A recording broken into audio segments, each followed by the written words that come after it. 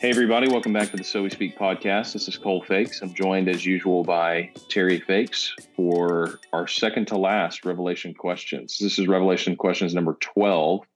And next Wednesday, or I guess this upcoming Wednesday, is going to be the final lesson of this series. We only have one more Revelation questions podcast after this one that you're listening to now. So if you had any questions that you haven't gotten to ask yet, send them in. That'll be the last Friday Revelation episode. This has been good, though, Cole, to be able to have a little time and to be able to discuss with you some of the questions we got in a little more detail, because in the context of an hour class, you can answer a lot of questions, but obviously you can't go into the depth that you want on some of them. So this has been a neat experiment, and it's been great for me to be able to talk in more depth about some of these questions. Definitely. I think this has really added a lot to the series that you've taught by taking some longer explanations and addressing questions that people have. It's like an appendix to an already very good series. So we've got two questions today. Both of them are very interesting questions, and they deal broadly with this end section of Revelation, the millennial reign of Christ, the judgment, the new heavens and the new earth. The first question is one I hadn't thought a lot about until this person asked this question, but it's really interesting, and I don't know that we'll be able to answer everything about it, but it's something that is really thought-provoking. How have the views of the end times influenced culture? Maybe to expand on that a little bit, how do different visions of how Revelation is going to play out influence the way that we engage with culture now? This is a really, really insightful question. It is a very insightful question, and the timing is good, and it comes out of our study of Revelation chapter 20, and the first 10 verses are about basically the 1,000-year reign of Christ. And if you do it in a chronologically linear way, you have the second coming of Christ in chapter 19, Armageddon, then you have 1,000-year reign, and then you have judgment on the second half of chapter 20 and on into eternity. But the millennial views, I would say, Cole, I'll give you two examples that are just really standout examples. Let me start with postmillennialism. Quick reminder, postmillennial says the second coming of Christ will be post or after the 1,000-year reign. Well, what does that mean? It means that we're in the church age right now, and we're out preaching the gospel as Jesus told us, and that gospel is going to be more and more successful. Think of it like Jesus said, the gospel is leaven in a big loaf of dough, the world, the earth. And as we preach and preach, it starts to move through the whole world. And not to say that everybody in the world is going to become a Christian, but that the preaching of Christ is going to so take hold with so many, and they are become light of the world, that actually culture gets better. The world actually gets better for having more and more Christians in it. I'll just point out that point of view, if you hold that post-millennial point of view and you see the preaching of the word having that effect, first of all, you have a very optimistic view of the future, that the gospel is going to transform not just hearts for Christ, but even whole nations full of people that don't all believe in Christ, but they'll have better laws, they'll have better people, that the whole world will be better. So it's very optimistic. And secondly, I would say this, Cole, it causes us to engage with the culture because we realize that it is the very preaching of the word that we've been commissioned to do that is going to affect this change. Well, let me flip it around and make a contrast. The pre-millennial view, which says Christ will come pre or before the 1,000-year reign, basically says things will get worse and worse and worse and worse in the world until you hit 7 years of tribulation and the Antichrist comes and things are horrible. And of course, Christ comes, sets things right, and then rules for 1,000 years. Well, that view, broadly speaking, it says that, you know what, you should expect things to get worse and worse and worse over time and lead right into a tribulation. And it's going to take the second coming of Christ to totally defeat evil in the world. And then Christ will reign. Well, that view, broadly speaking, tends to be a little more hostile to our culture, a little more pessimistic about the future of our world, of our culture. And it tends to cause people, again, I'm not speaking about individuals here, I'm just speaking broadly, kind of tends to make us withdraw from the world. We're going to withdraw, hunker down, persevere, and just wait for the tribulation and the second coming of Christ. So, great question. One obvious one would be the optimism of postmillennialism and a bit of a withdrawal or pessimism with premillennialism. What do you think, Cole? I think the division between optimistic and pessimistic eschatology has a lot to do with the way you interface with the culture. If you think that the gospel is ultimately going to be successful, the prophecies of the nations walking in the light of the Lord, or the glory of God covering the earth like the waters cover the seas. If you think that that's going to be fulfilled in this world, pre second coming of Christ, then you certainly engage in the culture differently than if you believe that that's not going to happen. Right. It's interesting. Some camps I don't think are fully consistent in their eschatology, and part of this is because they may not think their eschatology is effective in their life right now. But if you have a very pessimistic eschatology, things are going to get worse and worse and worse. You do create a little bit of a separatist type mindset. If we can just stay pure, if we can just stay, keep what we've got until the time runs out, then that's what success looks like. Of course, everybody's probably a bit of a mix between those two. You'd be hard pressed to find a total optimist and a total pessimist. The other couple of things that came to mind when I read this question is there are certain groups out there who take passages in Revelation and other places literally to the point that they believe once every people group has been evangelized, Jesus will come back. That the only thing Jesus is waiting for is the gospel to be preached to all nations, and then the end will come.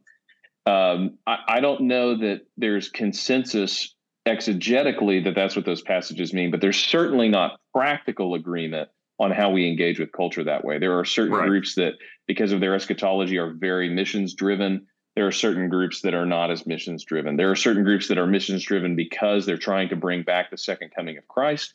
There are groups that are very missions driven because they want to see the earth reformed into the kingdom of God in our midst. So these motivations have different outcomes when it comes to the why of evangelism, and in some cases, doing evangelism at all.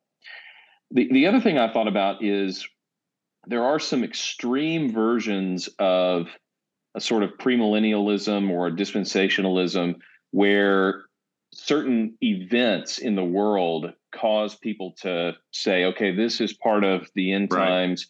And like I said, in extreme cases, to the extent that they will act like the end of the world is imminent, whether they're selling their possessions, liquidating their assets, not keeping a 401k, adopting kind of a prepper mentality for the destruction of the world. There are, every about 15 or 20 years, there's a group of people who they are so convinced that it is the end of the world now, that current events and world events and geopolitics are showing them that it's the end of the world now, that the best thing to do is to head for the hills and dwell in the caves and basically get ready for the apocalypse. We call these doomsday preppers kind of in pop culture and other shows and things for them. Sometimes they're not religiously motivated, but sometimes they are. Sometimes this belief that things are going to get worse and worse and worse, and we've just got to hold out until the rapture, will motivate people to live like that's an imminent possibility. So I wouldn't say that that's by any share a majority or a huge percentage of premillennialists or dispensationalists, but in that view, when you get to the extreme, sometimes you see that as well. Right. I completely agree. So for the average Christian, the fact that you do think there's an end times should affect how we behave now, as Peter says, given that the day of judgment will come. I'm paraphrasing. Given that the day of judgment will come and this universe will burn up, how then should we live in lives of holiness and godliness? So that would be a really healthy way. But I took this question more as engaging in the culture, and I would say withdrawal or enthusiastic engagement seem to be the two poles of how people's end times can influence how they interact with the culture. Right. Our second question is a question about judgment that runs a little bit through the entire book of Revelation. Does anyone deserve eternal punishment? We've gotten to the point in Revelation where the books are open, the judgment occurs, and some go on to eternal life and some go on to eternal torment. This has been a question since the very beginning of the church. It's one of the probably the most common questions in church history. Is there really eternal conscious torment in hell, eternal separation from God? What is the nature of that? Why do people go there? This is a huge question. So take any part of it that you want to. Yes, this is a big area. Let me try to put a little structure to it at the risk of leaving out some things. But the first observation I would make is you could ask this question the other way. And I would urge you to reframe it in your mind and ask, why does anyone deserve eternal life with God? Instead of saying, why does anyone deserve eternal punishment? And I understand what the question's getting at, but before we get there, I just want to reframe this a little bit and say, actually, if you read the Bible, the bigger question is, how can anybody be saved? How can anyone be spared from separation from God eternally? So let me just start by saying that. I really want you to stop and reframe this question in your mind, because the Bible would actually ask it the other way. But why are we asking this question? And I think there are a couple of reasons.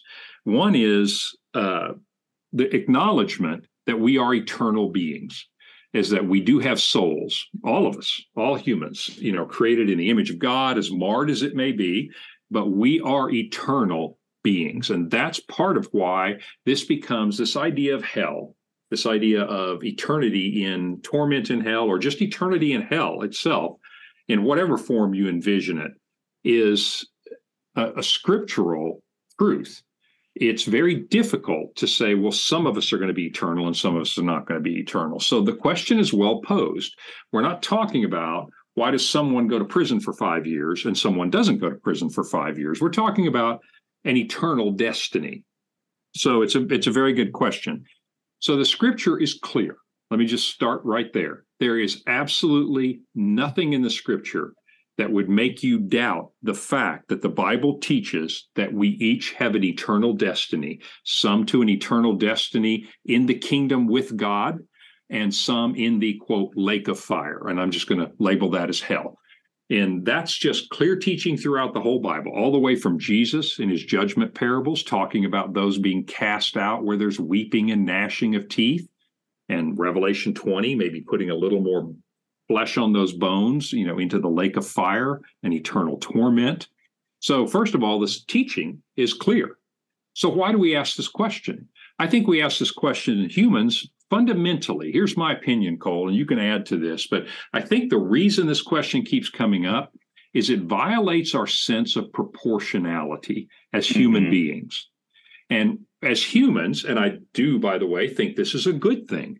If you have a human being and you say, well, you littered on the sidewalk and someone else committed murder, we would obviously and rightly want some proportionality.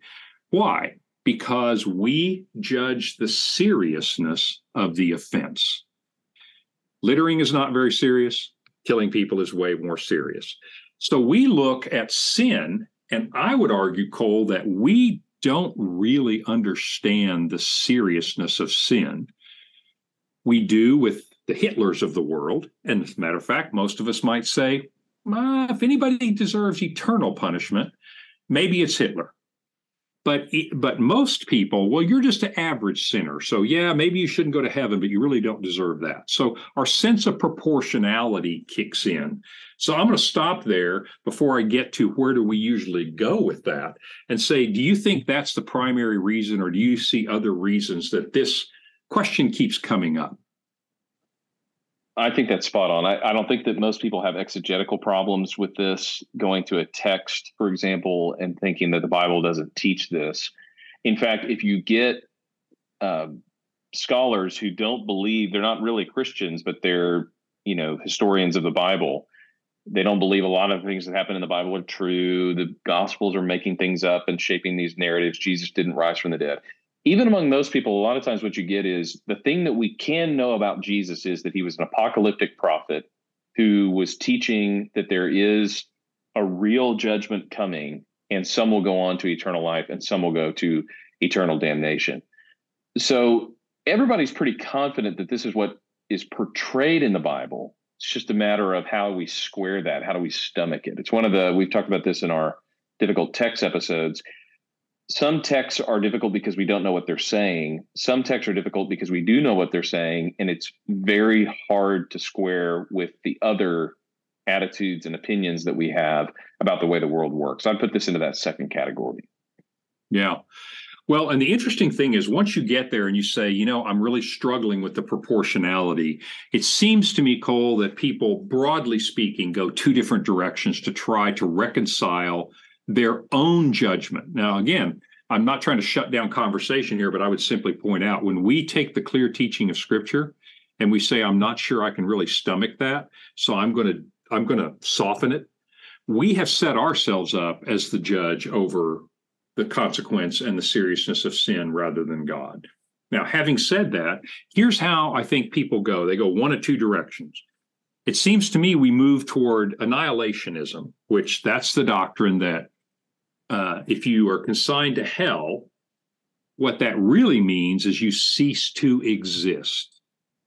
Or after some period of time, there are many flavors of this, you cease to exist. In other words, it says, well, I can't really tolerate eternal punishment, so I'm going to shorten it and say God obliterates you. In other words, you're not really an eternal being, that God terminates you so that you at least don't suffer anymore, you cease to exist. That's the idea of annihilationism, and it's a way to kind of sidestep the whole eternal punishment thing. The other direction people go is, well, no, we are eternal beings, but boy, I'm really struggling with the eternal punishment. And you go something like a la Rob Bell, the whole love wins.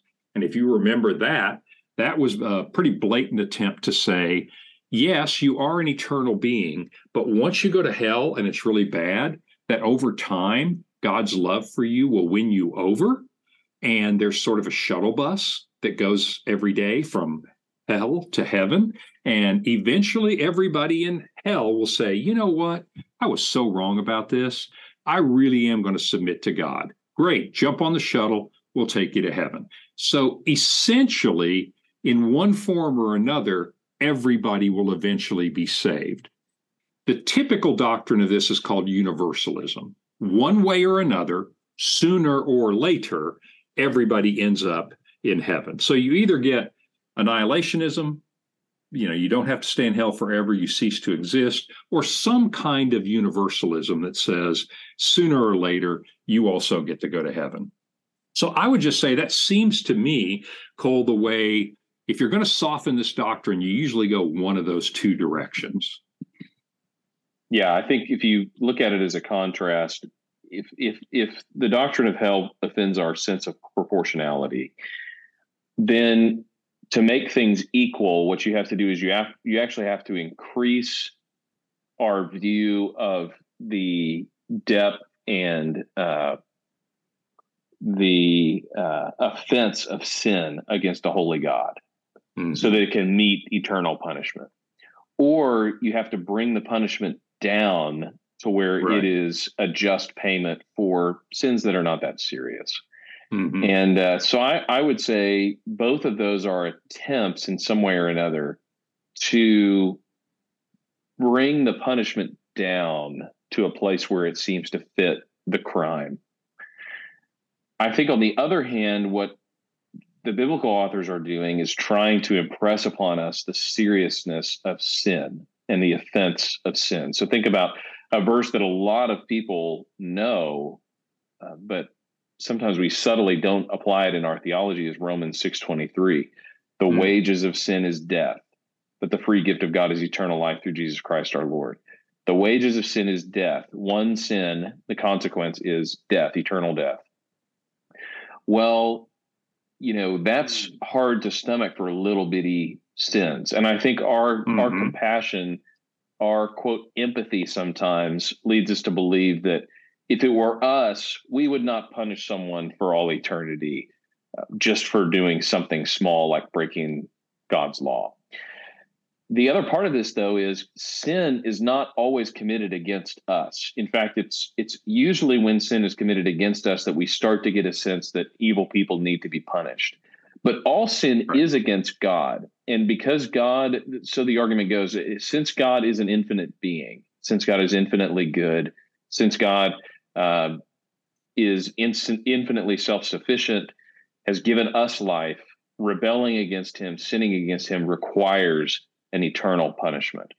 I don't know that that argument is the strongest argument, but you certainly hear people say that a lot in an attempt, like I said, to help us realize the scale of sin, the depth of the offense of sin, so that it can meet the punishment. What do you think about that argument?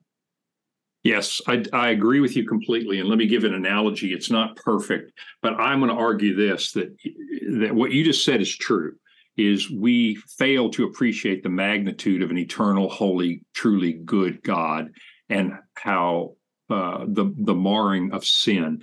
But I will say that we actually do understand this a little bit. And in our world, here would be an example. If someone murdered a pedophile, or fill in the blank with someone you think is reprehensible. I mean, this is that series Dexter, isn't it? He was a serial killer, but it was a very popular series because, well, he really only killed people that deserve to be killed, right. Bad guys. All right, so someone murders a pedophile. And now let me just go to the extreme. God forbid, someone murders a Girl Scout that comes to the door, an innocent little child. Would you say those two murders are the same? And we would say, no. Well, why not? Now, that's interesting. Why not? They're both murders. They both cut a life short. Well, but one person was better than another person. One person had more merit than another. So all I'm saying by analogy is we ought to understand the argument that you just made, that a sin against a holy, holy God is far more serious than a sin against you or me, because we're so imperfect. So I'm simply saying, if we stopped and think about it a little bit, that actually makes a lot more sense, even in the way we think, let alone in the way God thinks. Yeah, that's a helpful metaphor to recalibrate our sense of proportion when it comes to sin and punishment. The Bible is not shy of speaking of death being the punishment for sin. In fact, this is the key to several of the difficult texts in the Old Testament. You have these groups of people in the Old Testament who are killed, whether it's in the book of Joshua or other places. The Israelites come into the land of Canaan, they kill all the men, women, and children in the land in certain cities. And this offends our sense of justice. This is a war crime. This is a genocide. You hear that talked about a lot. Well, I don't want to take away the fact that these are difficult texts, and these are difficult things to stomach. But I do want to point out that if the Bible is true in what it says, that we all deserve death for our sins, we and those people are not that different in our standing before God. Now, we do believe that God is going to sort things out in eternity the way that is just, the way that God sees fit.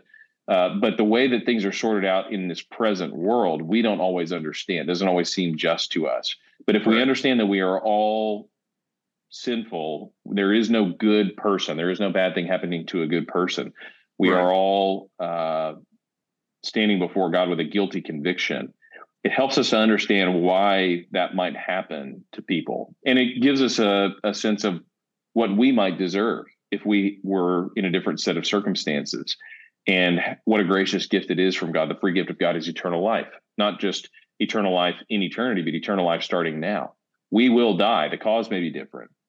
We will die unless Jesus comes back. And we hope to do that in a way, surrounded by family and saying our goodbyes, but we're not guaranteed that.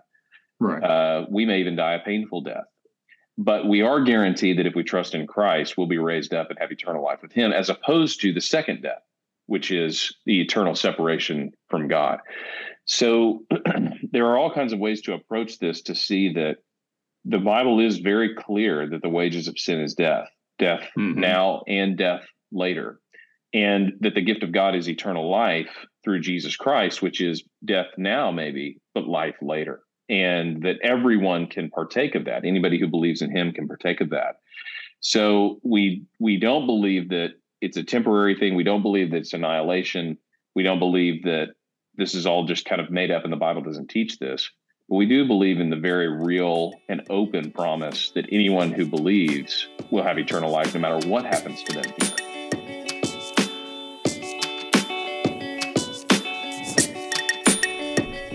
Thanks for listening to the So We Speak podcast. If you like what you hear, go ahead and leave a comment, leave a review, email us, tell us what you like about it, tell us what you'd improve about it. Thanks to all you guys who are listening, and we'll see you next week on the So We Speak podcast.